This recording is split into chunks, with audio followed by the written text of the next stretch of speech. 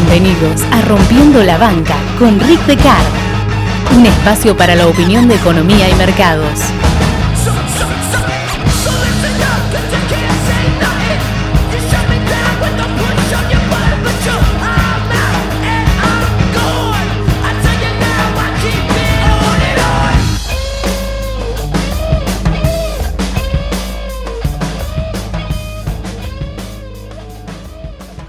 En el mercado, una de las peores cosas es el autosabotaje, que toma muchos avatares. Después de todo, siempre el peor enemigo que se puede tener es uno mismo, cuando por la razón que sea se juega en contra de uno mismo.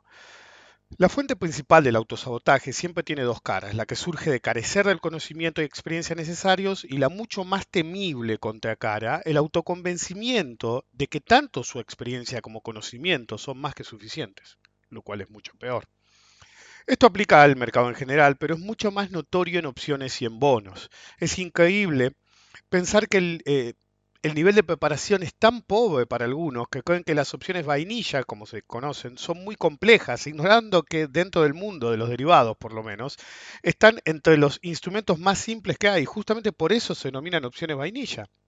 En este negocio no hay nada peor que la ignorancia, excepto el caso en el que va acompañada por la pretensión de conocimiento. La pretensión de conocimiento es un muy pobre sucedáneo del conocimiento en sí, pero es mucho peor cuando el que incurre en esta falla mayor se erige como un pseudo gurú de referencia.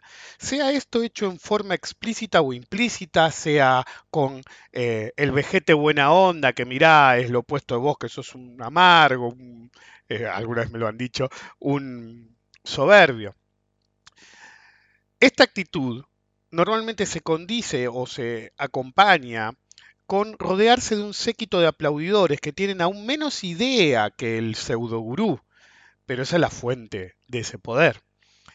Eso sí que es verdadero autosabotaje, pero también demuestra el nivel de cabotaje de algunos. Bienvenidos al episodio número 169 de Rompiendo la Banca, soy Rick Descartes. Permítanme esta semana asumir el papel de Caronte para servir de guía en un mundo dominado por griegas. Como siempre digo, la fortuna favorece a la mente preparada y sin pensar en nada en particular, decidí usar este tema en particular, eh, con una relación estrecha con otro episodio clave del podcast, por lo menos para mí siempre me pareció uno de los más claves, y se me ocurrió chequear qué número de episodio era ese episodio anterior, y era el 69. Episodio 69, hoy es el episodio 169. Y ahora voy a tener que tener en cuenta esto para el episodio 269. Los ciclos siempre están en todas partes. Saber descubrirlos es crítico. De hecho, si miran los capítulos anteriores, los episodios anteriores al 69, van a notar que fue la primera vez que usé el concepto de Ignorance is Bliss. Y si bien por la crisis actual hubo más episodios entre Ignorance is Bliss Redux y este que estoy haciendo ahora, es llamativo cómo, incluso sin pensarlo, los ciclos van repitiéndose, la necesidad de hablar de algo específico. Recuerden colaborar con la difusión del podcast, de no hacerlo pueden quedar atrapados por una eternidad bursátil dentro de grupos de WhatsApp y Telegram rodeados de gente que cree ser experta en el tema. Los resultados no serían tan agradables a la vista como algunos piensan. La desprofesionalización del mercado, si vale el término, de opciones es preocupante. Es un fenómeno mundial, pero particularmente extremo en Argentina. Qué raro, ¿no? Siempre dando la nota. En especial por parte de los que creen estar preparados para operarlas. En Argentina se da un caso extremo fomentado por grupos de autoayuda bursátiles. Esto no es un fenómeno solamente de Argentina, pero es terrible cómo se potencia en Argentina este uso de WhatsApp y Telegram. Siendo uno en particular el más dañino, ya que tiene como bandera que el conocimiento teórico es para idiotas. Y básicamente Don Black is the new normal. Actually it's the all normal, but all facts tend to think that way. El líder de semejante gansada es un viejo socio de la bolsa que se erige en experto dada su vasta experiencia, pero llamativamente no tiene nada de conocimiento más allá del que tiene cualquier amateur. Es decir, parece que a nadie de su séquito de aduladores parece llamarle la atención que no es capaz de contestar siquiera una pregunta avanzada. Siempre su respuesta es decir que no sirve, sobre todo las cosas que no entiende, que el que lo usa es un idiota, y si alguien pregunta ¿qué sirve?, divaga sin sumar. Es decir, claramente solamente tiene conocimiento de un nivel de amateur. Incluso hay muchos amateurs que tienen más conocimiento que él. Y él se escuda en, no, porque yo estoy hace 30, 40 años en esto. Bueno, yo también y nunca fui so fucking weak. Es ciertamente extraño que un grupo llamado Universidad Lotera, un título tan rimbombante, tiene de supergurú a una persona que dice que la teoría no sirve absolutamente para nada y no puede demostrar nada más que el comportamiento de un elefante en un bazar y un ratio riesgo-beneficio siempre brutalmente atroz. Si escuchan algo de fondo es la decoración zombie de, de Halloween, que parece que si levanto mucha voz se activa y me da una especie de you can't make this shit up. Es decir, la fortuna favorece la mente preparada y me hace efectos de sonido. Por ahí los tengo que agregar. Don Black runs out. La suerte idiota se acaba más temprano que tarde, pero estamos ante una generación joven, abiertamente no profesional, que busca esa clase de gurúes que dan atajos, una generación que fondea permanentemente la cuenta con su actividad verdadera o con la guita de papi y de mami, básicamente fondeando a otros, en especial a los que les hacen creer que están preparados para operar directa o indirectamente, y lo hacen a propósito. Directa porque las pérdidas de los ilusos son las ganancias de sus gurúes, por lo menos en parte. Indirectamente ayudándolos a generar profundidad de mercado, que será aprovechada muchísimo más por los profesionales que por ellos mismos, a pesar de que esos pseudo profesionales insisten que es por el bien de todos. Pero es más aprovechada por los profesionales, sobre todo los verdaderos. El efecto manada es totalmente ridículo. Actúan bajo el mismo set de parámetros, siempre bajo supuestos erróneos, como por ejemplo análisis políticos que tienen más de fanatismo y visión del mundo que de sentido común. Por ejemplo, hace poco era, sí, porque para mí gana Macri en primera vuelta o para mí hay balotaje. ¿En base a qué? ¿A que es el resultado que querés vos y tus amigos? Y básicamente en esos grupos y bajo esos sets de parámetros con supuestos erróneos, básicamente esos grupos solamente sirven para darse manija unos a otros, aunque otros tienen agendas especiales para tratar de empujar. En una serie de grupos de autoayuda, siempre es la misma historia, cada vez más chico que el otro. Empieza el ultrapúblico, después el de los que más saben o más guita tienen, por ejemplo, después está el de los que saben más, pero cada uno es más VIP hasta que al final siempre hay un grupo de elite de no más de media docena de personas, que son los que mandan realmente, los que definen la agenda a imponer de acuerdo a sus propias ideas, sus propios beneficios, su propia agenda en todos los grupos cascada. Las posiciones agregadas de los participantes, de todos los participantes, de cada familia de esos grupos son tan pero tan parecidas, por lo menos en forma agregada, que los que tienen más poder en ese grupo tienen una visibilidad agregada de las posiciones que da una visión o ventaja injusta. Esta situación invita al comportamiento estratégico, al problema de moral hazard, al problema del principal y de la gente. Tanto si los grupos fueron creados con ese objetivo en mente como si no, tanto si los que mandan en esos grupos aprovechan eso o no, es un tema. Es más mal que le pese a uno de esos supergrupos de opciones, es decir, mal que le pese a esa gente, los líderes de esos grupos, varios, sobre todo los supuestos mejores, entrenaron conmigo. Y sé lo que saben, cuánto saben y qué tipo de personas son. No por nada no quiero tener nada que ver con ellos. De hecho, esa gente es la razón por la cual me negué entre 2011 y 2015 a volver a enseñar algo de opciones, por las monstruosidades que los veía hacer y tratar de hacerles a otros.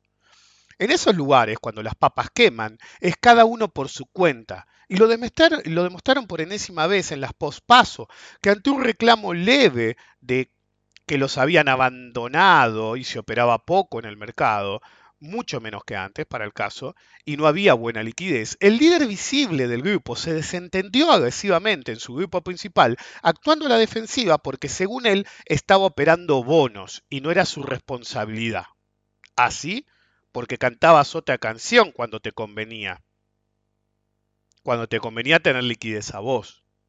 Alto experto en bonos también.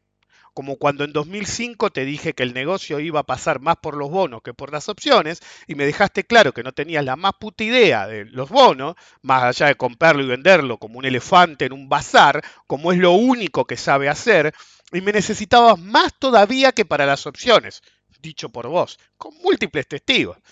Al complicarse, siempre termina igual. El efecto puerta 12 es tremendo.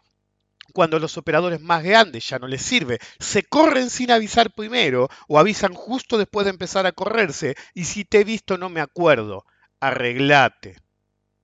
Interesantemente ahora dicen que arbitran bonos. No solamente ese grupo, hay varios grupejos por internet que están todos diciendo sí porque estoy arbitrando bonos, estoy arbitrando bonos. Eso surgió, pueden ir más para atrás en los episodios, con el advenimiento del rulo. Y no me acuerdo si lo dije precisamente ahí, porque la gente no insistía tanto en el arbitrar, sino más bien en hacer el rulo en sí, pero creo que lo debo haber mencionado. Gente, no pueden ser tan ignorantes. No están arbitrando bonos. Están usando bonos para arbitrar tipo de cambio. Si tan poco saben. Tan pocos saben que no entienden que decir estoy arbitrando bonos es erróneo, pero va más allá del erróneo. Se erigen en megatraders de bonos y no saben ni que en realidad están operando arbitraje de tipo de cambio. Es una vergüenza.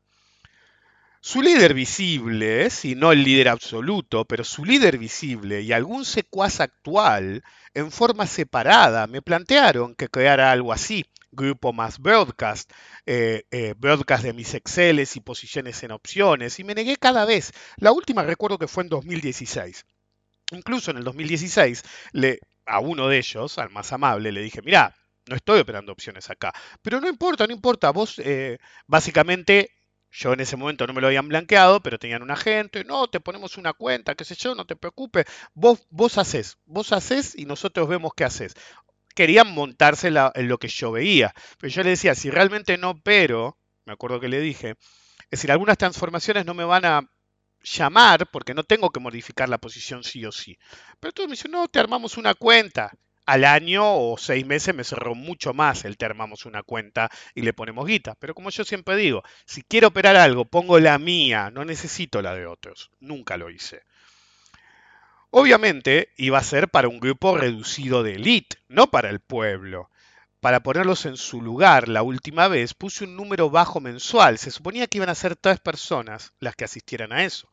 Quise poner un número tan bajo, pero suficientemente alto para que no aceptaran. Es decir, era difícil, tenía que poner un número para asegurarme que les pareciera caro y no aceptaran, pero suficientemente bajo para ponerlos en su lugar.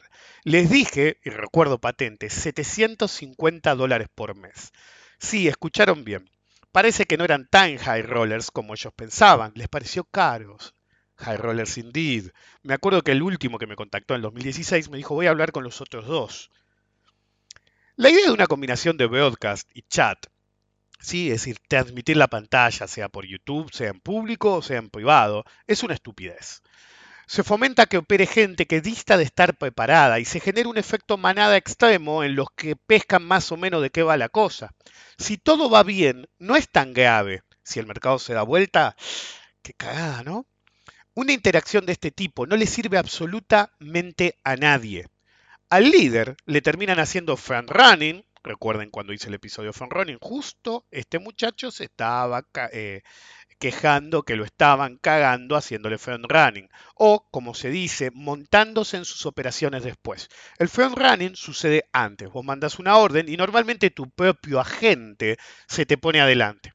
Sobre todo si sos un operador que actúa como un elefante en un bazar y se lleva puesto al vendedor o a la tira de compradores según le convenga. Entonces, ¿cómo te hacen front running en ese caso? Significa que se lo llevan. Solamente hay una persona que puede hacer eso y es el que está metiendo tu operación.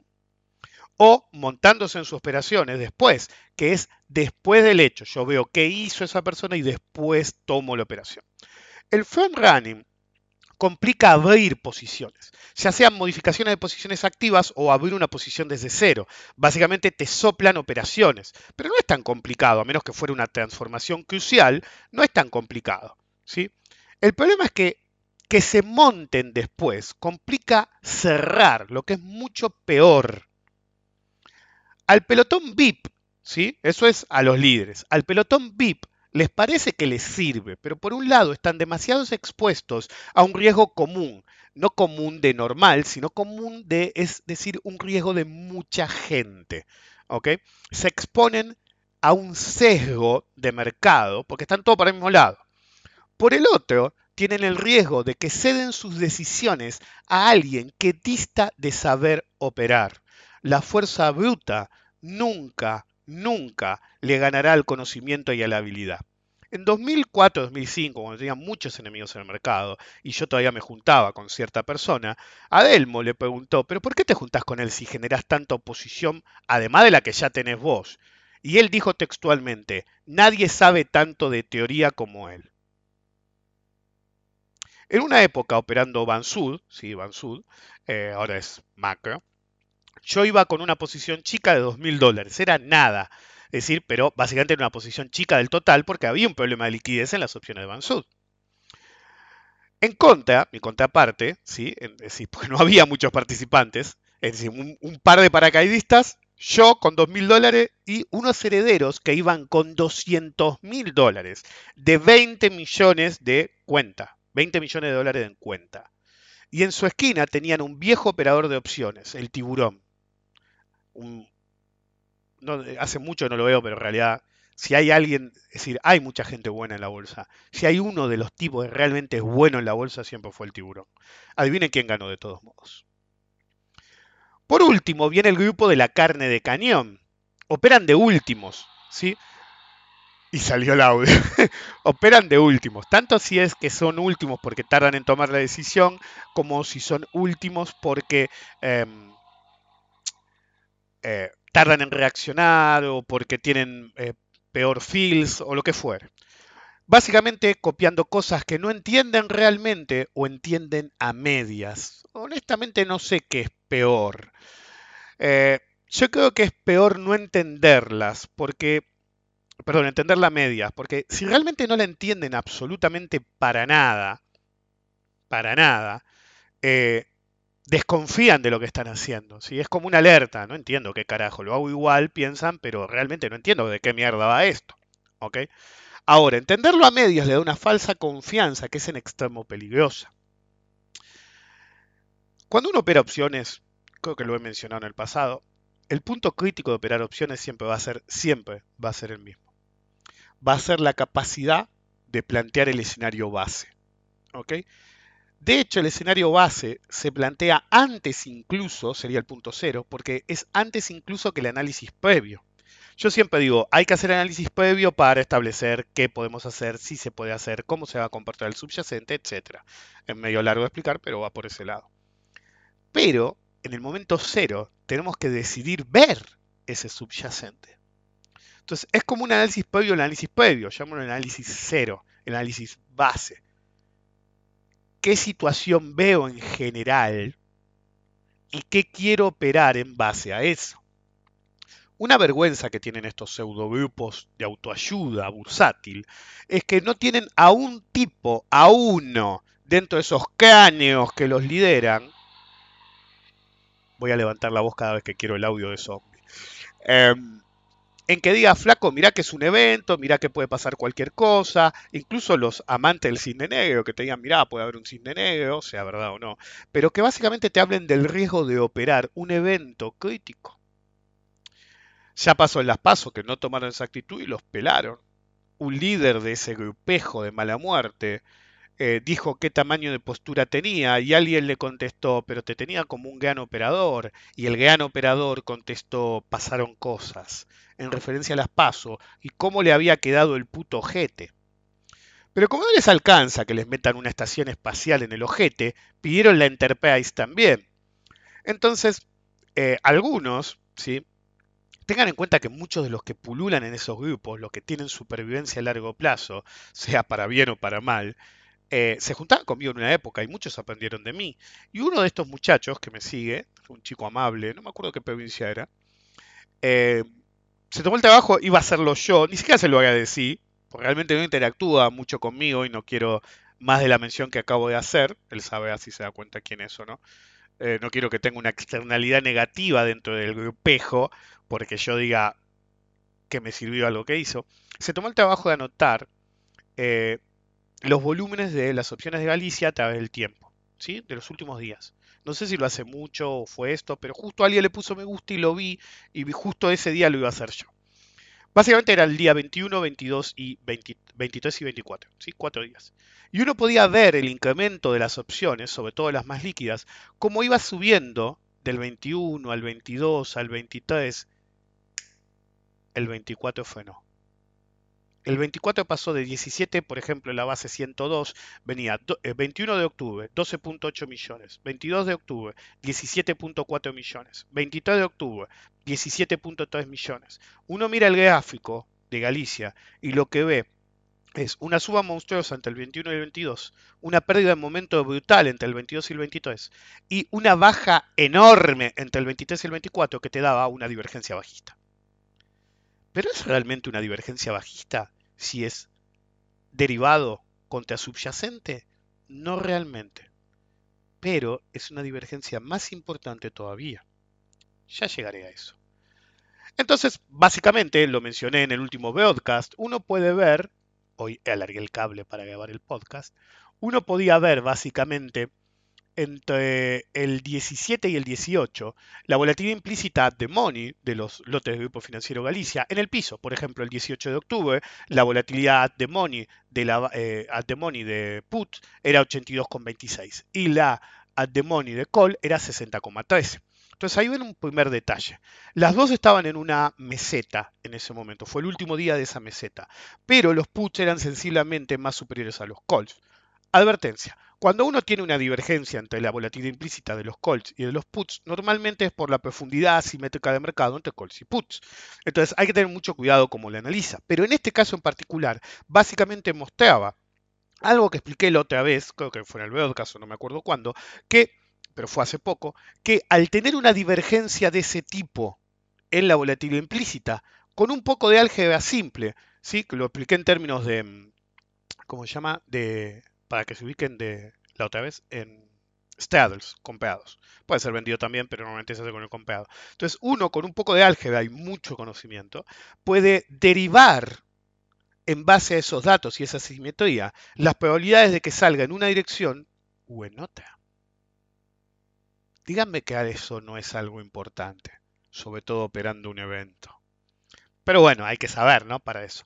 Bueno, a partir de ahí fue donde se dio la explosión, ¿sí? De actividad que permitió que los calls subieran a una volatilidad implícita de 138 el 23 de octubre, que fue el pico, y el 25 fue el pico de los puts, que fue 154, ¿sí?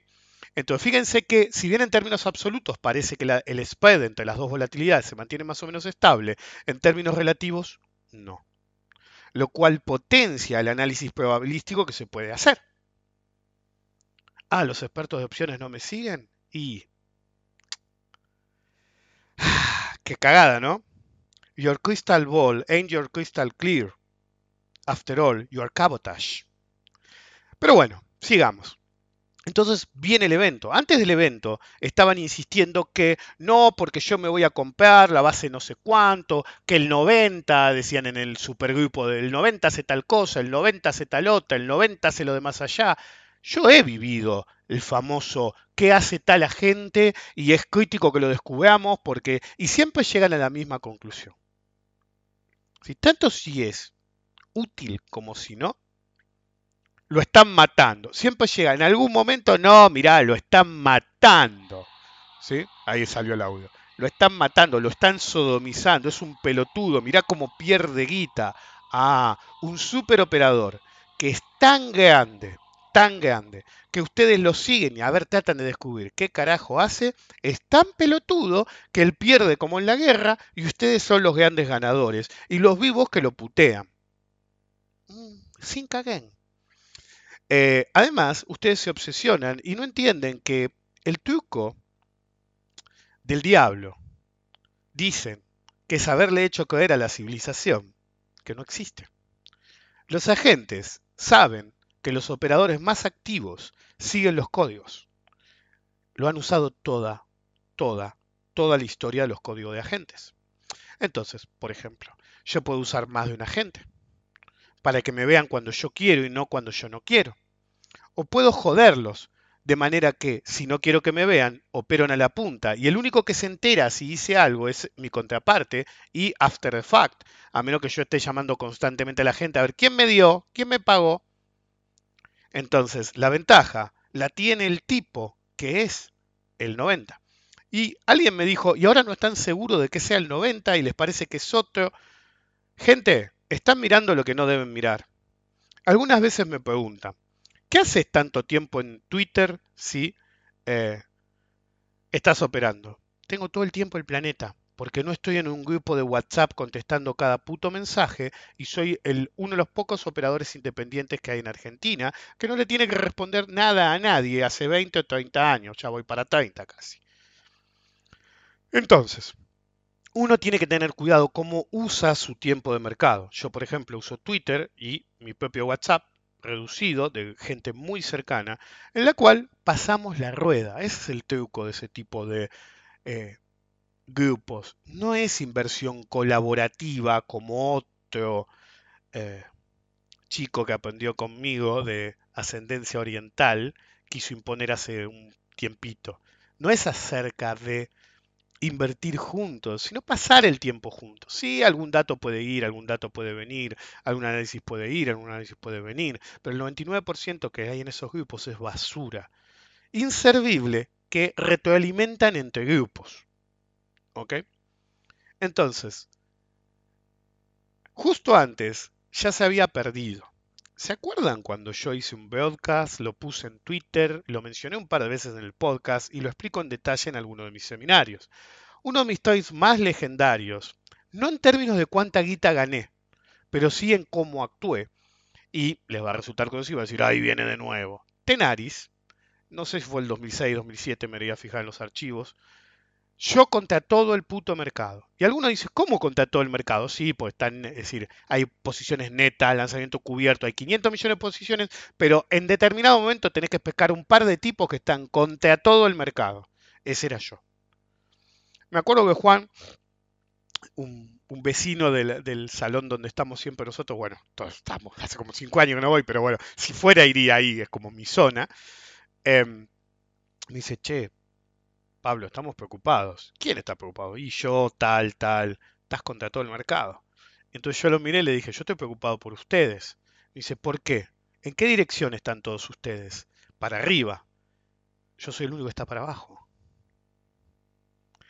48 horas antes de el evento Tenaris, que era el balance más anticipado de Tenaris, en plena tenarización del mercado, fue de hecho el pico de la tenarización del mercado. Ahora Tenaris ni siquiera está en el mercado. En esa época decían, es inaceptable, Tenaris es lo único que se opera, va a desaparecer el mercado, pongámosle Tenaris Merval.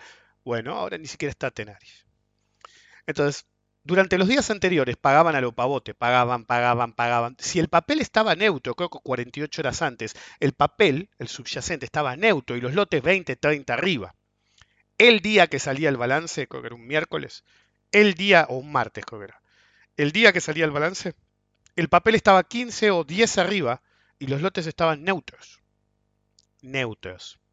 Eso demostraba que todo el que quería ir para arriba ya no podía pagar más y que nadie pagaba más. La misma divergencia que podían ver antes de las últimas elecciones presidenciales en Grupo Financiero Galicia.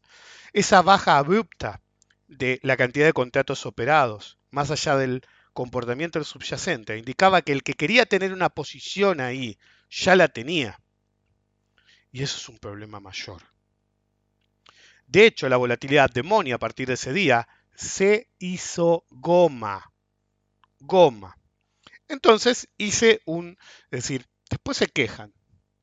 Durante la misma rueda, el 24, alarmado, ahí salió el audio, hice un hilo de opciones.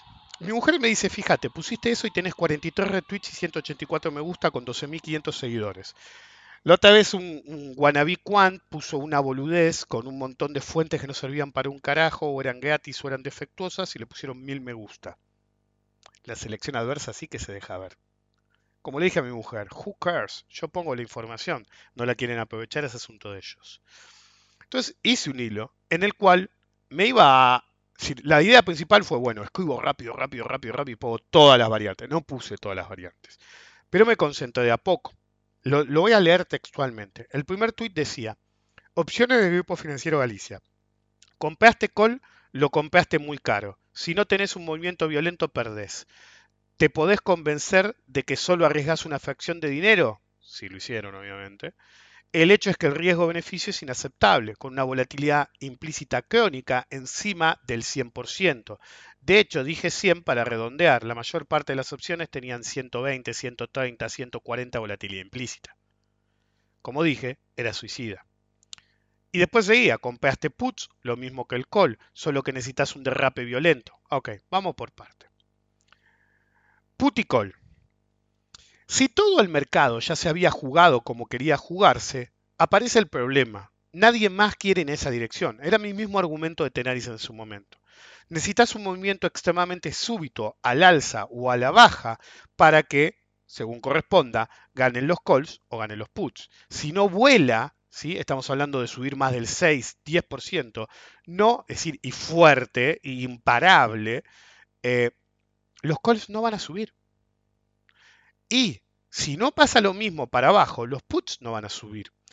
Entonces yo advertí, ya se jugaron. Si no tienen un movimiento súbito, están en el horno. Y no solamente súbito, tiene que ser extremo violento y no presentar ningún tipo de reversión. Este año, que cuando hice el hilo, me contestó, me mandaron la captura, me dijeron, no, ese no sé qué. A ver si lo guardé el tweet. Sí, porque a mí me mandan todo y yo trato de guardar todo. A ver, esto es el boludo que recomienda ese libro que yo recomiendo hace 20 años, como si fuera la panacea. No, acá están divagando con el agente ese.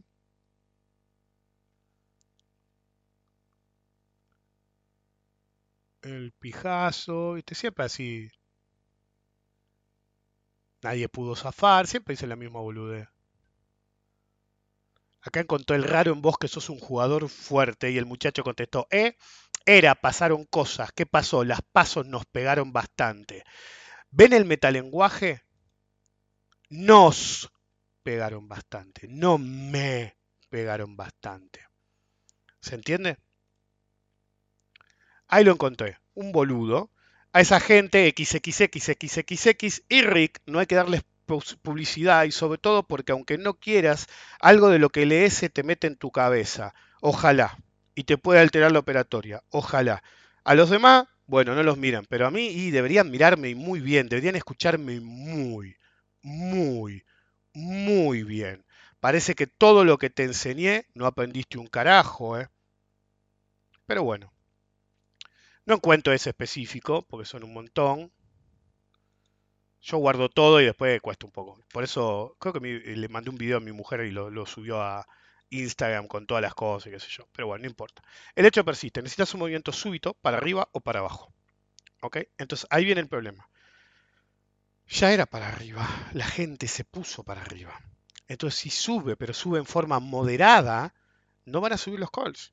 Si baja y no baja súbitamente, es decir, lo hace en forma moderada, no van a ser los puts. Este muchacho que se quedó un cráneo, en un momento puso, que lo debo tener guardado por ahí, che, qué joda, había abierto ya el mercado. Recuerden que Galicia arrancó violentamente al alza y después empezó a recortar. En el gráfico de 60 minutos la debilidad al alza fue impresionante. Entonces estaban, jeje, los mataron, mataron a tal, qué pelotudo, mataron a cual. No estaban ganando guita. Me acuerdo que en Twitter en un momento, no sé si ese día o el día siguiente, puse, es decir, burlarse de un tipo porque pierde no te convierte automáticamente en ganador, sino en un pelotudo resentido que encima tampoco ganó. Pero no importa. Entonces, este muchacho salió a decir, es decir, en el furor, los puts se hacen mierda y los calls no suben más. Lo cual era verdad.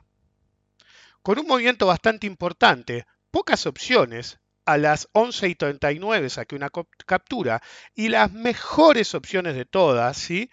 Se comportaban con 10 arriba, 15 arriba, 25 arriba en el momento que hice esta captura. No era una gran suba. Y ustedes me pueden decir, ganaron.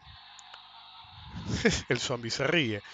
Pero no fue tan así, porque había muchos cruces, vendían con mucha felicidad en descubierto.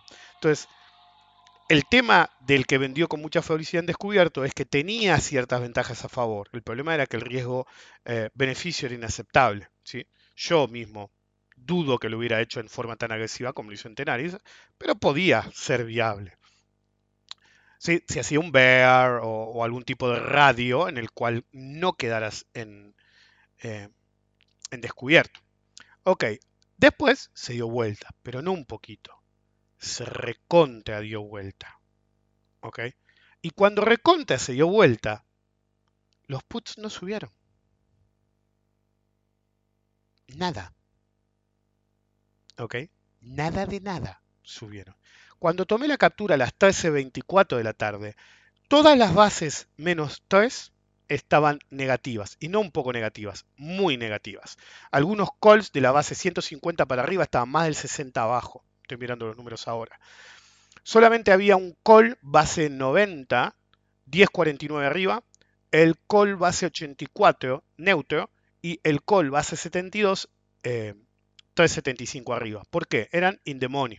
El in the money suele tender al valor eh, intrínseco y por esa razón a veces en movimientos en el que el mercado se pone muy tomador salen a pagar, ¿sí? Sobre todo los que hacen sintéticos y lo suben, ¿sí? O lo bajan de acuerdo a qué tipo de sintético hagan. Y entonces puede pasar esto, que se desfase, ¿sí? A veces se ponen negativos contra todos los demás, a veces se ponen positivos, como en ese momento, contra todos los demás. Y responden precisamente a eso. Mucha gente que hizo sintético, que distorsionó el precio último operado del último periodo, ya sea por una marcada o porque algo genuino como hacer sintéticos. ¿Ok? Entonces, estaban perdiendo los que compraron call, estaban perdiendo los que compraron puts, y uno me puede decir, el que vendía en descubierto la levantó en pala. No tan en pala, 60% en un día puede parecer mucho, pero no es tanto, sobre todo cuando uno ajusta los retornos por riesgo. Ni yo, que soy uno de los vendedores más agresivos que conozco, que casi no vendo en descubierto en los últimos años, porque el mercado es para arriba, internacional, el de Argentina, las acciones realmente no me importan, eh, por lo menos a título personal. Sí, ganaste. De hecho, a las 15:38 estaban todas las opciones negativas, menos el put de la 126, que estaba 6.45 arriba, lo cual era nada, teniendo en cuenta que estaba bajando el mercado. Y sí, había opciones 70 arriba, 50 arriba, dependiendo de qué tan fuera el dinero estuvieran y qué tan agresivas fueran las posiciones. ¿Por qué? Había cierre de pánico. Había cierre de pánico. Al que compró, que esa era mi preocupación, fíjense que voy a repetir lo del tweet. Mi primero era, compraste calls, compraste caro. El segundo era, compraste puts, compraste caro. Y básicamente mostraba, ponía capturas de la volatilidad implícita de mi web app. Después estaban los que, esa era nueva, radiaste, ¿sí? Radié, decía uno, en vez de hice un radio. Esa, por ahí está hace tiempo, pero es la primera vez que la escuchaba yo. Y el radio no era la mejor idea, porque las curvas de volatilidad implícita, las sonrisas, estaban invertidas. Y la punta invertida en realidad era falopa. De hecho, puse un gráfico que hice un recuadro y escribí falopa. Entonces realmente no estaba invertida. Entonces si uno veía esa curva decía, bueno, hago el radio invertido. Sí, que es una estrategia alcista en la que uno está más comprado que vendido, pero vendido en las bases bajas para financiar las bases altas. El tema era que no era lo ideal y tampoco estábamos en un escenario que podíamos especular con que iba a haber una voladura al alza. Y el peor escenario de una estrategia con el radio invertido es que se quede en la zona, que fue lo que pasó. Si radiabas tradicional y vendías en descubierto y llegaba a subir, te mataban mal. Como dije en Twitter, radio tradicional es reconocido como mi área de especialidad. Las probabilidades de una baja fuerte, ¿sí?, son más bajas dado el nivel de subyacente actual. Recuerden que el derretimiento pospaso ya ocurrió. Entonces era difícil que tuviera un derretimiento brutal. Pero tenían la ventaja de que el mercado había pagado duro las opciones, mucho más allá de lo que era viable. Pero el problema de radiar, como dice este tipo, de hacer un radio, no era tanto el riesgo de que se volara mal. Yo me he bancado subas brutales y he terminado ganando. El problema no era ese. El problema era que si la suba era brutal e instantánea y dado los descubiertos, por más caros que fueran, iba a haber short squeeze, no tenías capacidad de transformar la posición. Eso me lleva al quant wannabe, que la otra vez me mandaron una captura, recomendó el librito del San Bernardo. Ese libro que yo digo hace más o menos 15, 20 años, que es básico para que tengan una idea, pero dista, ¿sí?, de enseñar a transformar. Lo que enseña es transformaciones teóricas de posiciones teóricas contra posiciones teóricas, sin explicar en el paso por qué lo hiciste. Y al no explicar el por qué, porque si lo explicara, básicamente anularía todas esas. Es decir, si estás comprado, ¿sí?, y si hace goma mal, ¿ok? Estás comprado en acciones, y si hace goma mal, vendés un call. Un ejemplo. Sí, no me acuerdo si ese en particular está, pero es un clásico ejemplo. Si se hizo mierda mal, el call no te va a proteger un carajo y solamente te va a limitar las ganancias. Y si querés cobrar un poco para bajar el costo, tener algo de cobertura, tenés que vender tan abajo que si se te da vuelta termina perdiendo guita. Entonces hay que saber lo que es las transformaciones. Entonces el problema de hacer un radio en la situación pre-elecciones presidenciales era que el riesgo de un movimiento súbito era alto. ¿Ok? Y dado que había un derretimiento previo, de hecho, si bien las volatilidades implícitas apuntaban probabilísticamente a que iba a ser una baja, que fue lo que pasó, en realidad, si uno miraba los gráficos, tenía que tener cuidado que no tuviera el riesgo al alza, era muy superior. Entonces, un radio que implica descubierto no es la mejor idea. Vender de frente, peor aún, te rompieron el ojete. ¿Sí? Se te dio, se te dio. Don Black runs out. Entonces, arreglarlo era muy complicado, muy complicado. El radio invertido, la sonrisa de volatilidad invertida era una ficción. Si había un short squeeze, lo mataban a todos. Los mataban a todos. Si ustedes creen que lo que pasó en las opciones de Galicia post paso fue malo, ¿sí?, o lo que pasó en las post presidenciales fue malo, no tienen la más puta idea. Si hubiera habido una suba masiva y un short squeeze masivo, ahí se fundían todos. Porque la ventaja de comprar es siempre la misma. No podés perder más de la que pusiste. ¿Sí? Alguno festejaba que compraban la tapa, como si fueran premios nobles, ¿sí?, que habían descubierto quién sabe qué carajo. Básicamente escala cabotaje. Podían terminar en un short squeeze como el boludo de Option Sellers, pero en escala cabotage. ¿Sí? Y algunos festejaban que compraban la tapa como cobertura, como si fuera un premio Nobel. Nadie compra la tapa como cobertura, pedazos de pelotudos. Los operadores de cierta escala, siempre lo hemos hecho en Argentina, por un problema de cupo. Funcione como funcione el sistema. Aunque te dejen vender todo sin un cupo, la tapa te da cierto control sobre las posiciones. Pero tapa o no, las opciones vendidas suben a una tasa acelerada versus la tapa comprada. No es cobertura real contra la posición de haberse vendido hasta las pelotas. Pues si vos te vendiste las pelotas, la base que vos vendiste va a subir violentamente y la otra es tan estratosférica, a menos que sea alcanzada mágicamente, como pasó en un par de ocasiones. Me acuerdo que pasó en Asindar una vez, pasó en Tenaris un par de veces, pasó en Grupo Financiero Galicia, me acuerdo que así mataron al chino, me acuerdo que estábamos el mudo, el chino y yo. Y el mudo me dice, ya no se llevaba mucho, viste, ya era caído que era un genio, qué sé yo, el chino. Y el mudo me dice, che, boludo, ¿le vas a decir algo? Le digo, ¿qué? No le estoy dando bola. ¿Qué hizo? Lleva vendido 15.000 lotes en descubierto de la base 355. ¿Qué? Le digo yo. Sí, yo no estaba en Galicia en ese momento, estaba en Tenaris, y no me acuerdo en cuál más. Y miro, y de golpe escucho al chino que grita, ahí le di 5.000 más, ¿cómo pagan estos pelotudos? Decía. Ahora le digo, che, Pablo, ¿cuántos lotes vendiste? 20.000, a tanto, cobro tanto. Ujú.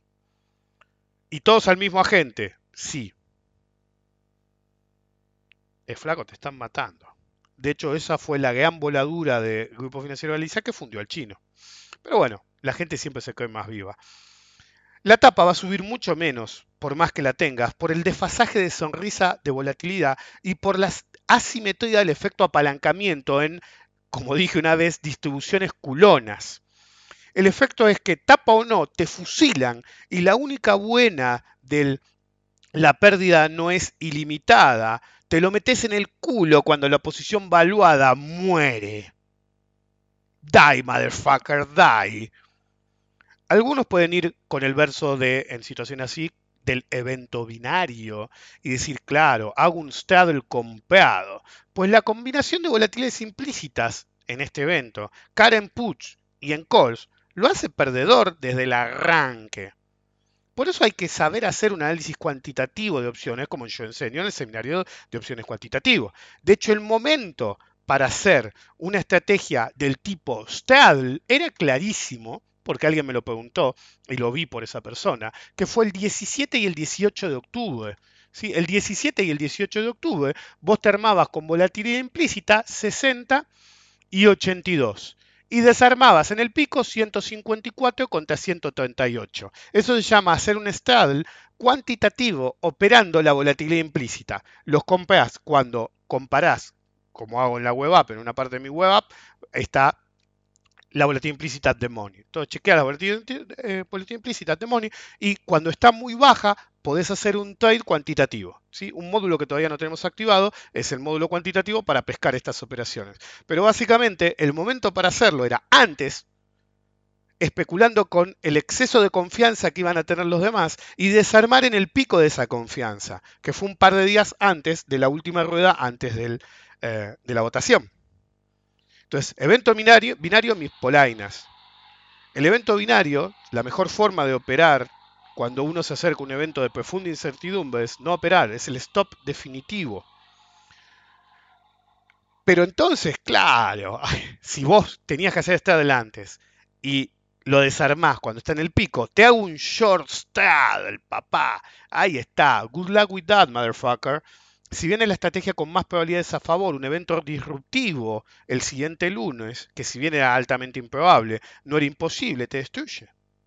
Sobre todo si es al alza. Es decir, realmente te destruye. No hay caso. El mejor caso que uno podía plantear en ese escenario, y habría que haber hecho las cuentas, porque fue la única que no miré, tendría que usar la máquina del tiempo en la web app, que todavía no está disponible, para calcularlo, pero en esa situación, un short strangle.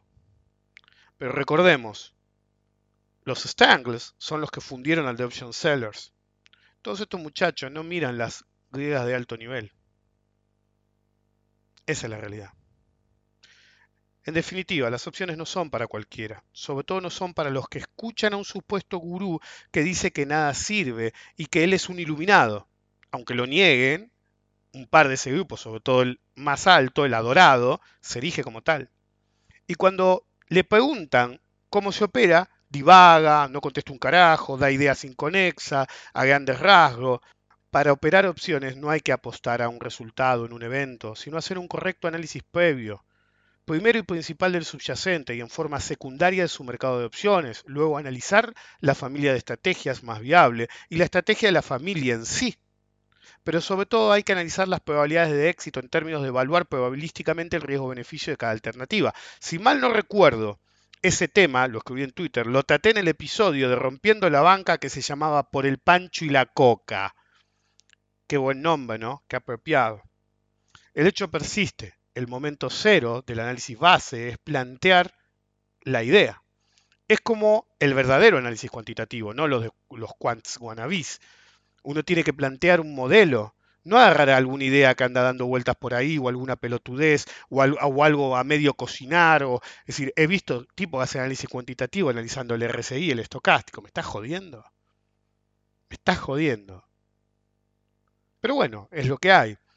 Entonces, cuando uno opera opciones, si algo crítico en el mercado de opciones y en el mercado de bonos es el conocimiento. Y cualquier persona que diga lo contrario los está cagando. Y cualquier persona que diga lo contrario lo dice porque no tiene ese conocimiento. La experiencia profunda de mercado es un extremadamente pobre sucedáneo de el verdadero conocimiento. Uno puede decir, pero el conocimiento teórico no garantiza nada. Sí, pero hay gente, como yo, y como la gente que me enseñó a mí, que tiene verdadero conocimiento práctico y te enseña cómo hay que operar. Son todos, es decir, iluminados que van a operar correctamente. No, no todos los activos son para todo el mundo. No todas las personas son para operar. No todas las personas son para operar intradiario, diario, semanal. Todos tenemos un tipo de personalidad diferente. Los más profesionales solemos cubrir no digo todo el espectro, pero el espectro más amplio posible de lo que hay. La realidad es, y repito, cualquiera que les diga que es fácil, les miente. Cualquiera que les diga que la experiencia es todo, les miente. Es una parte crítica, pero sin conocimiento la experiencia es totalmente inútil.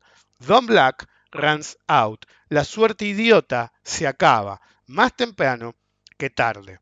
En última instancia, recuerden, yo siempre digo, nadie protege el dinero de ustedes mismos como ustedes mismos. Y eso no incluye solamente operarlo ustedes mismos. Eso incluye ser capaz de no ser influenciado por wannabes que creen que encontraron la forma de tener un legado. Todos somos héroes en nuestras propias historias. Pero yo siempre digo algo, no caguen a nadie. En el fondo ustedes saben a quién cagaron y a quién no. Y pueden dormir como angelitos, pero karma is a fucking bitch. After all, you are cabotage. Tengan cuidado quien siguen. Ojo con los grupos de WhatsApp. Lo he advertido en más de una ocasión. A mí me mandan capturas de unos 25 grupos de WhatsApp y Telegram. ¿Ok? Y todos dicen, no, hay un top, hay como 20 en cada uno. Me viene información de todos lados. Me viene información de gente que ni se imaginan que me mande información. ¿Saben que no saco nada en limpio de toda esa información? Es para cagarnos de risa nada más. Cómo le dan manija, cómo iba a venir Valo, sí, Valo, viene Valo. No te lo espero ni de casualidad, incluso sabiendo qué tan cerca estoy de la fuente y qué tan cerca estoy del movimiento. Chicos, háganse un favor. Gasten tiempo, el commodity más valioso, en aprender de verdad. Nos vemos.